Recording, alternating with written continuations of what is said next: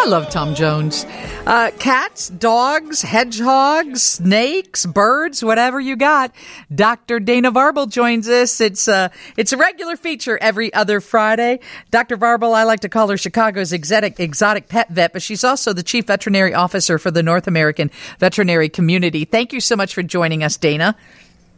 Oh, thank you for having me again, Lisa. How's everybody doing on this nice weather day? It is so beautiful. Everybody's walking their dog. Yes, yeah, we're going to see everybody go out for new walks. Hopefully we're not going to see a bunch of dogs start limping today, so everybody take it easy, easing back into these summertime routines. That's all I'll say about that. Because they're like the rest of us. They're using muscles that they haven't been using the whole time, especially at the dog park, right? Exactly. Yeah, we probably don't want to go from our winter couch potato days to, 2 hours at the dog park this afternoon. Not for most pets anyway. There's certainly some young animals that we're very good about walking through winter that could probably handle that, but just like us, they kind of need to ease back into those activities. And thank you for your support when I was, sharing the last days of Hank's life with him. Dr. Varble told me, I called her because I said, this is what's happening. I don't know what to do. And she said, number one, you know your dog. And number two, spend whatever time you have with him. And it wasn't much time. And you said you lost a dog to the same thing. And it starts with a THR, ends with a pina. I don't have it right. What is it? It's called immune-mediated thrombocytopenia. Yeah. It's one of those scary groups of immune-mediated diseases, typically happen to older dogs. It's where we see dogs often pretty dramatically start to decrease the number of platelets in their blood. And platelets, if you remember, are the little tiny cells that help us form blood clots. And Lisa, what you experience is so often the case is that when these dogs start to develop symptoms, it's interesting because we have a lot of platelets in our body, and you don't need them all. We can use them up. We make new ones. It's an ongoing process throughout the day. We all know we get bruises, we bonk into things, and it's our platelets that really help us control even, not getting too bruised. So you can lose a lot of platelets. As a matter of fact, you can lose almost all your platelets. And again, if you're normal in 24 hours, those numbers are going to be back to normal. But in these dogs, when they come in, they typically have like bleeding from their gums or blood in their urine or sometimes blood in the whites of their eyes. And just like Lisa experienced, when we test them, we usually can't find any platelets. Right. It's a disease that by the time we find it, it's been kind of running rampant through their little bodies for too long, and it's a hard disease to stop. So yeah, and it's really tough. It was tough. It's tough because he was chewing on a bone, and I thought, well, he's crazy. Sometimes he gets a little bit of blood on the bone, but I thought that's odd, and then realized he was hemorrhaging from his mouth. So that is the most difficult thing, is making the decision that the best thing is to let him go. But it's what we all do for those that we love. Yeah. And you had a dog with the same thing, and I did, yeah. It's one of those things too. When I talk to people with animals with immune-mediated diseases, it's time to, just like we had this. It's a tough conversation. It's time to be really frank, because immune-mediated diseases can be really, really difficult when they affect critical parts of the body, which things like platelets and red blood cells. Yeah, you can't live without them. Yeah, Hank had 0, and the next week he had 1, and we can't survive like that. Okay, some questions for Dr. Varble. Hey, my 12-pound dog likes to eat deer poop. I live on 1.5 acres and can't keep them out. They seem to like to eat all that kind of stuff, don't they? They really do, and especially animals like deer and horses and sheep, and because what's happening in those animals is they're breaking down grass and plants into, and they're kind of, for lack of a better word, they're fermenting it. So their poop, and we all know the smell, right? But the dogs, it apparently smells good, and it smells sweet, and it's very, very common for them to ingest a little bit of it. Now, It's not super bad. That's the good news. It's like dogs and deer are not, they're not very closely related. They don't share all the same bacteria, viruses, illnesses.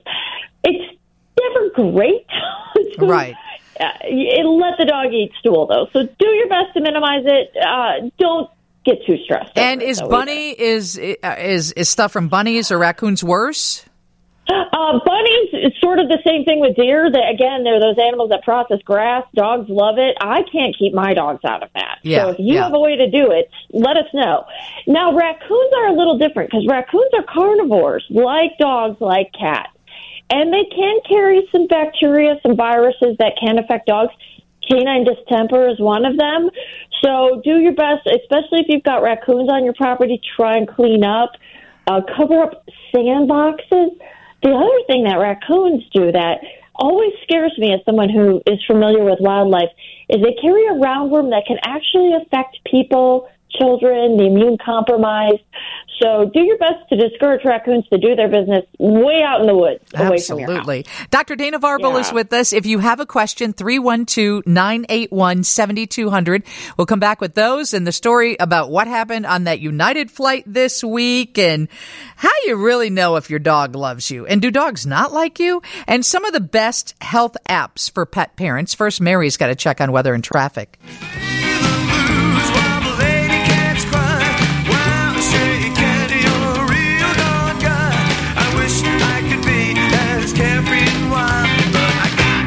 Class and I got cat style.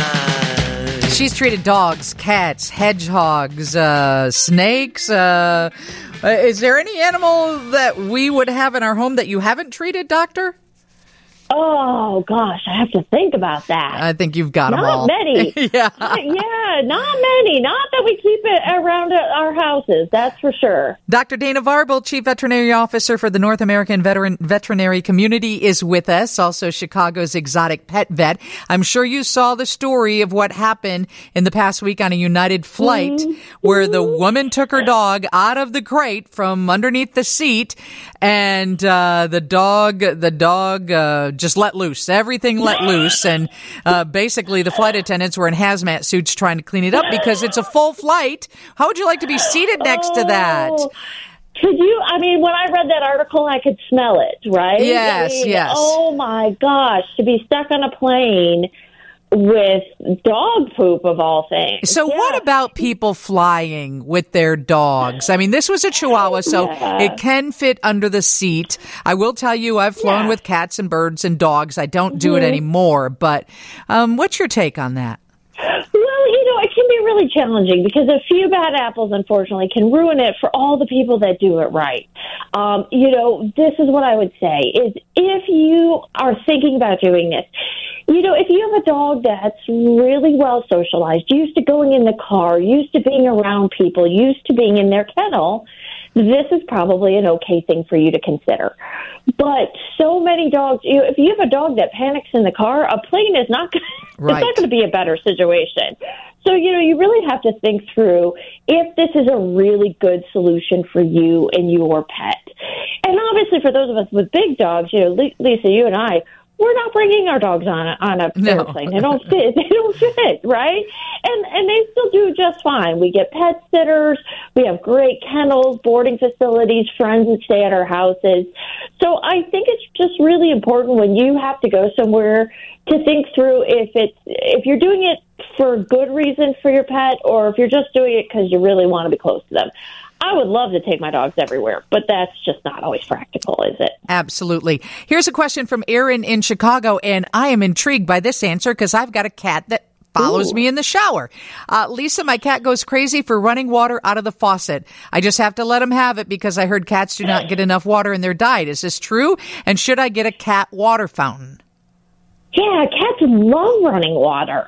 They like, a couple things happen when the water's running. One, it tends to be cooler because it's going to be closer to the air temperature around it, not going to have any pockets of heat in it. Tends to be a little bit fresher, have a little bit of aeration. So it can be really attractive for cats to have running water. And we do think that there is benefits for cats being encouraged to drink more. As you probably know, if you have cats, one of the leading causes for illness and even death in older cats is kidney disease. And so it's really, really important to make sure they are drinking a lot. It helps keep their kidney health better for longer. So I am actually a big fan of those water fountains for cats. If you can manage to get one where your cats are actually keeping more of the water in the fountain rather than out of the fountain. So are they playing in it or drinking from it? Yeah, I see cat litter. Yeah. I see cat litter in my cat's water bowl. She must like wash her feet in it or something. I don't know. Dipping the toes, dipping the toes. Yeah, they love to as crazy as it is, we're always told cats don't like water. But I don't know many cats who don't love to dip their toes in water and then lick their paws. So for whatever reason, they like water in the way that they like it. Okay, we all love dogs because they love us unconditionally. And we know when they wag their tail or they lick you, or it's really cute when they lean on you or they make eye contact with you. Many dogs recognize your name. They know what your name is and they want to play with you. Those are all signs that they love you, obviously. They roll over on their back, show their belly, trust you with their toys. But one of the things they say that if your dog steals your clothes, it's a sign that they love you. Yes, for dogs, again, we've talked about this a little bit, Lisa. Remember, our world is visual. It's colors, it's seeing people, it's recognizing their faces. In dogs' world, their sense of smell guides them. So remember that your clothes smell like you, and if they love you, if they've got a bond with you, their way of kind of reinforcing that bond is through your smell, and nothing has more of your smell on it rather than your clothes. So a lot of times that sock stealing behavior that we all get pretty annoyed by, and that, again, makes me a little worried because those socks sometimes get stuck, is actually a really common way for animals that are well bonded with their people to kind of reinforce that bond. They just love your smell. That's one of the things they eat the most, right? That you have to do surgery on, a sock? Yeah. Socks every time. Yeah. I mean, socks are swallowable in the size range. Right. So it seems like they just go down. One of the other things, the signs that they said they love you is if your dog makes special facial expressions at you. And they acknowledge that dogs can raise their eyebrows. They can lift their eyebrows. So that is a sign to us, just like if somebody else, if a human did it, right? Yeah, tilting their head, raising their eyebrows. These are all signs that actually they're thinking about what you're saying, that they're acknowledging you, that they're paying attention to you. And they tend to do these more with people that they're bonded with rather than with strangers. And they've actually done studies on dog facial expression, trying to interpret what they mean. And the way they respond to the people they're bonded with, their owners, their pet parents, is very different than a stranger. So they know that they save some special facial expressions just for you. Somebody said their 16-year-old Shih Tzu just licks his front paw all the time. I think we all have had dogs like that. We've only got a minute left, but any suggestions? Bad habits like that are hard to break. Yeah, lots of puzzles, treats, toys, things to kind of occupy that brain. Because I'll bet if there's not a skin problem with that paw, it's just become a bad habit now, and it's going to be tough to break. Good luck with that one. Those are hard. Interesting. Really hard. So, keep them busy, huh? Keep them busy, tire them out? Keep them busy, yes. Okay. Exactly. More exercise, longer walks, maybe another round of obedience class even, just to keep that brain busy. Give us a couple websites where people can find out information that you think is relevant. Yeah, join us anytime at NAVC.com to see what we're up to in the veterinary world.